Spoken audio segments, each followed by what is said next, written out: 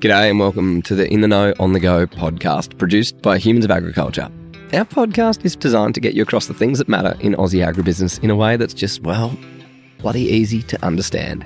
Think of me as a friend, that is learning with you as we discover and chat about the topics from farm to fork and even beyond. Well, it's time to get our quarterly real estate update. We're sitting down with none other than Cole Medway, a Senior Director at LAWD, the specialists in agribusiness valuations and transactions, and proud partners and supporters of Humans of Agriculture since our very early days. Thanks, guys. This week we're chatting about some new laws in Western Australia, some of the areas of Australia that are running hot. Origin Energy is snapping up farmland and have made a purchase up in the New England to jointly run a renewable energy project and agriculture production. The attraction of more corporate and international investors snapping up Aussie farmland, and they're even having a bit more of a dabble in mixed operations and livestock, is back on the agenda. So Cole, how are you getting on? Yeah, no, it's been pretty busy. Ollie, I can't recall a time in my career that I've ever been busier. Oh God, that's saying something. Yeah, it is. It's we've been drinking from the fire hose in regard to work, and it's been quality work, but I'm not complaining about it. It's just there's plenty going on. This market's quite dynamic, and we're seeing plenty of evidence of that. And I think there's some changes and some movement in the market that are quite interesting at the moment. So last time we checked in, crazy to think that was the end of the first quarter of the calendar year. We're now in July. Last time we spoke, you said that things were still keeping you guys really busy. That momentum has kept up by the sounds of it. So, how are you guys getting on as a team? Oh, going really well. The team's busy. That's what we would like to be. And you sort of think that normally the normal cycle is that, you get into a few jobs in the autumn, it slows down in the wintertime, and you ramp up for spring. Is a general feel for how things work. But honestly, we've had so much good work in the market over the last, basically since February, that's kept us quite busy. And it's mainly been in that institutional space where all the activity's been, Ollie. And that's where I think this market's starting to get a little bit too paced. Last time we spoke, you were literally just about to jump on the plane. It was probably the last holiday you had and maybe the last one you'll have for a while. And you were heading over to the Global Investor Forum over in New York. What was the appetite, and especially in that investor space? What was the chat that was happening there? Oh, look, ag in general across the world, and Australian agriculture particularly, is viewed as an A-class asset. And there's a lot of institutional money looking at finding a home in that space and getting positioned. I think Australian ag's particularly well positioned for lots of the reasons we've spoken about previously on lots of interviews we've done, Ollie. And, we've got, rule of law, people have title, we don't have coups, the government, sovereign risk is low. And we've got good production systems. We link to world markets, and all those sorts of things are viewed very favourably by institutional investors. The overlay on top of that is the continued desire of organisations to bolster their ESG credentials in regard to their responsibility to the climate and environment. And obviously, ag has a big role to play in that space. And certainly that's driving a lot of investors and new investors and private family offices that are actually looking at agriculture in Australia. You mentioned this two-pace market. Can you explain to me a little bit more what you mean by that? Well, at the moment, Ollie, nearly the bigger the deal, the easier it is to sell. And that comes down to the fact that the institutional space is alive with capital looking to deploy. And that's been driven by this wonderful thing we have called floating dollar. At a mid-60s dollar, Australian agricultural land looks good value. And I think that's what's attracting interest. Are these bigger institutional investors looking at any specific types of farming enterprises?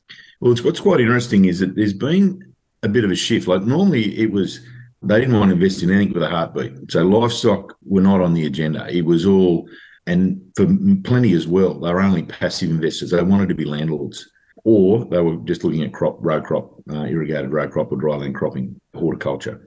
We've noticed this year that there's a lot of mandates have expanded to also include livestock. And I think that comes from the fact that it is understood that a mixed farming operation and livestock have a role to play regarding sequestering carbon.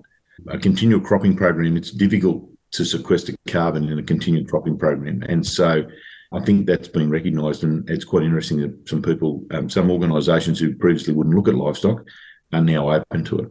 That is fascinating, because that seems like quite a big shift just over the last few years of where people were looking, going, holy shit, we don't want to go anywhere near that because of the potential risk, etc. Yep.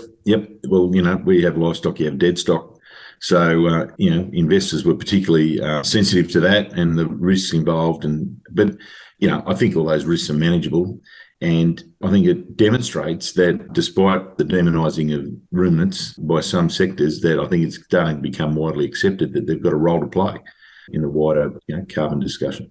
It's interesting. We've just recently launched that carbon series, which was really just a shortcut, simplifying it so I can understand it. But it feels like, and even just over the last few weeks, Nestle have said, actually, we need to focus on not just buying the offsets, we need to focus on what's happening in our production systems to create our products. And that's the shift of priority for these larger multinationals as well around the world. Yeah, well, I just think this trend, as you want to call it, is just it's seeping right through the economy. And we just can't ignore it. The beauty of it is, and the great news for agriculture, I think, is we've got a role to play. It's been nice. 100%. And just for those institutional investors, is there any specific regions or parts of Australia that they're really quite interested in? Oh, no, look, I think different groups sort of stick to their knitting. And so, there's still plenty of interest in that northern beef. There's still plenty of interest in dryland row cropping and irrigated row cropping. And what's probably where the news space is that mixed farming, that traditional mixed farming, livestock and dryland cropping is what's been opened up as another frontier for these institutional investors. It's funny, though, I've always lamented that there hasn't been institutional money for livestock, or particularly sheep, in the wheat sheep belt of you run down the east coast of Australia, and obviously similar topography and rainfall and region in the west and south Australia. And I sort of wondered why that ever was, because it's a proven system, it's profitable, it has significant resilience to climate, and there's been reluctance. Like if you think about on the institutional side, Paraguay are probably the only ones who've really taken a position in there, and they do that quite well. Most of the other large-scale players in that sort of wheat sheep belt and zone, and sheep particularly, have been sort of more likely classify them as institutional family businesses who've traditionally been in sheep for a long time, in multi-generational sheep breeders. So it's going to be interesting to see whether that becomes a wider focus for some institutional investors. Now, I'm going to show my lack of understanding of what's actually happening in these bigger deals, but is there also consortiums that are coming together? So with that overseas money, but then actually on the operation, I know it was last year where there was, I think it was AAM and someone else had actually come together. Are we seeing a bit more of that happening for people who are moving into the livestock purchase for the first time? No, it's largely institutional and family offices who are appointing a local asset manager to bring the strategy together. So that's largely what's driving the new interest in this space. Yeah, great. And so the other side of the market, family farms, cooling off there for them? Yeah, well, it certainly has. Look, by no means is the inquiry dead by any stretch, but we're back to, I think I mentioned before, we're back to more normal levels of inquiry. And so if we're talking the sub $20 million range, that's largely where the farmer-to-farmer sales generally occur. It's not to say that there's certainly plenty of farming businesses that have capacity to transact well above that, but just to look at the bulk of where the transactions would be in that range. Certainly, I think that on the expansion phase, a lot of family farming businesses are probably taking a breath. If they haven't already got themselves set with an acquisition in the last 5 years, they're probably waiting back to see what just happens in the market. I think some are. I think others are. I suppose what's impacting all that, Ollie, is that there's two things that have impacted family farming businesses' appetite to expand. One is obviously the balance sheet and equity and the ability to gain finance for that. But there's two things about that, is equity, and then you've also got the serviceability. And obviously there's two factors impacting serviceability. One is interest rates. I think the impact in ag of interest rates like this at the moment is a little bit overblown. Our interest rates at the moment are really back to neutral settings. So if you made business plans that couldn't withstand a neutral settings on interest rates, well, you probably need to go and have a look in the mirror at the problem, not go and blame the Reserve Bank government for putting interest rates up. That's just part of life. But on the flip side of that, what impacts serviceability is income. And there's no doubt in livestock markets at the moment, we've seen sheep and lamb prices come off there, 90% deciles and drop away by, you could probably say 30% or something like that. Obviously, that has an impact on serviceability.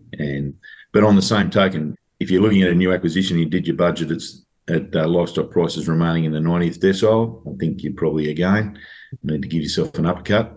But obviously, you need to look at more. We're in a cycle. we're in a commodity cycle. We produce commodities. So this should not be news to anyone who's been in the game any more than 5 minutes. Yeah, well, if you're doing your numbers at that, you're probably doing a uni assignment, not a business plan. It always looks good in the spreadsheet, Ollie. Yeah. I'll go and have a look in the mirror after this as well, Cole. Hey, it's Nick here, sheep farmer and Rabobank Regional Client Council member. I'm passionate about supporting our local community so we can improve community wellbeing and build strong local economies. My job as a client council member is to help secure funding for regional grassroots initiatives, those that support education in ag, rural health, sustainability, and help bridge the country-city divide.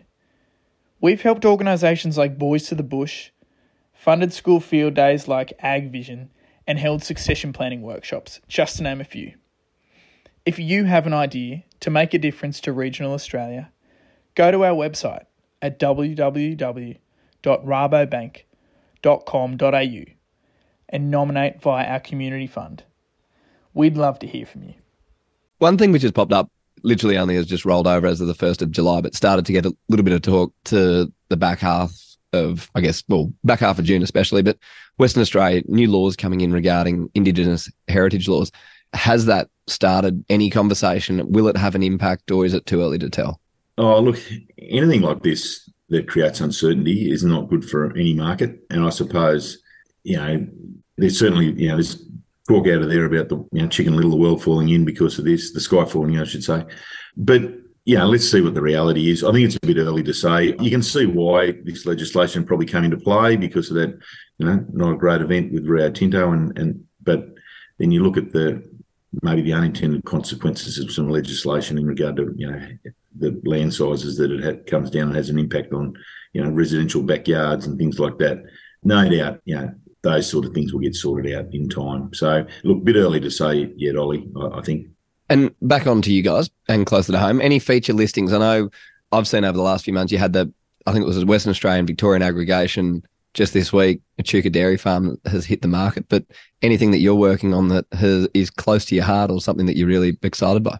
Oh, well, look, it's been phenomenal. There's been, we've probably transacted $115 million worth of rural property in the Lachlan Valley between Forbes and Condobolin in the last 4 weeks. Gemalong at Forbes, an iconic pastoral holding. We've got that deal away at, mid-80s, 80 million range. Another phenomenal result has been Warrani at Armidale, which was a grazing property 90 kilometres from Armidale for Lord Michael Hincy, who's been an Australian expat, lives in the UK, and has been a colossal investor in Australian ag over the last decade. That property was interesting again. You're looking at these renewable energy markets and agricultural land getting entwined with each other. And this is a prime example of that. So we thought the grazing value of that property was somewhere around mid-30s, 30 million range, Ollie. Well, it's made high 40s. Because basically a couple of energy companies got after it. And now and it's been reported now that the buyer is Origin Energy. Not that we reported it, but it was reported. But anyway, if it's out there now, it's out there.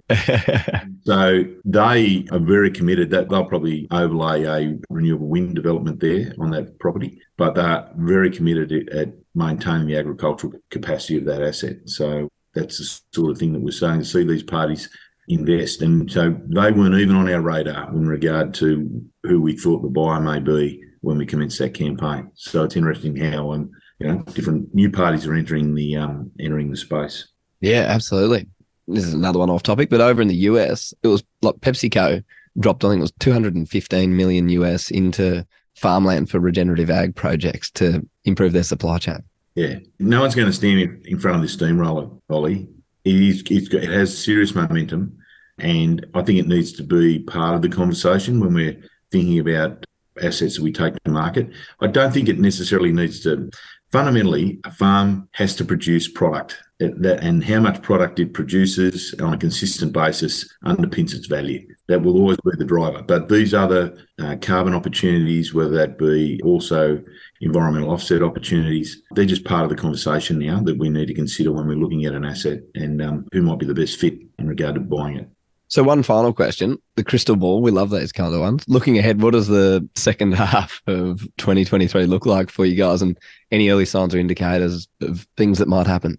Well, the market has influences outside it that are probably a little bit unknown. I think the forecast and the bomb, like if you listen to the bomb, you slit your wrists at the moment. And I get it that there's sections on the east coast, northern New South Wales, northwest New South Wales, where a lot of guys didn't get their crop in, and I understand that disappointment with that.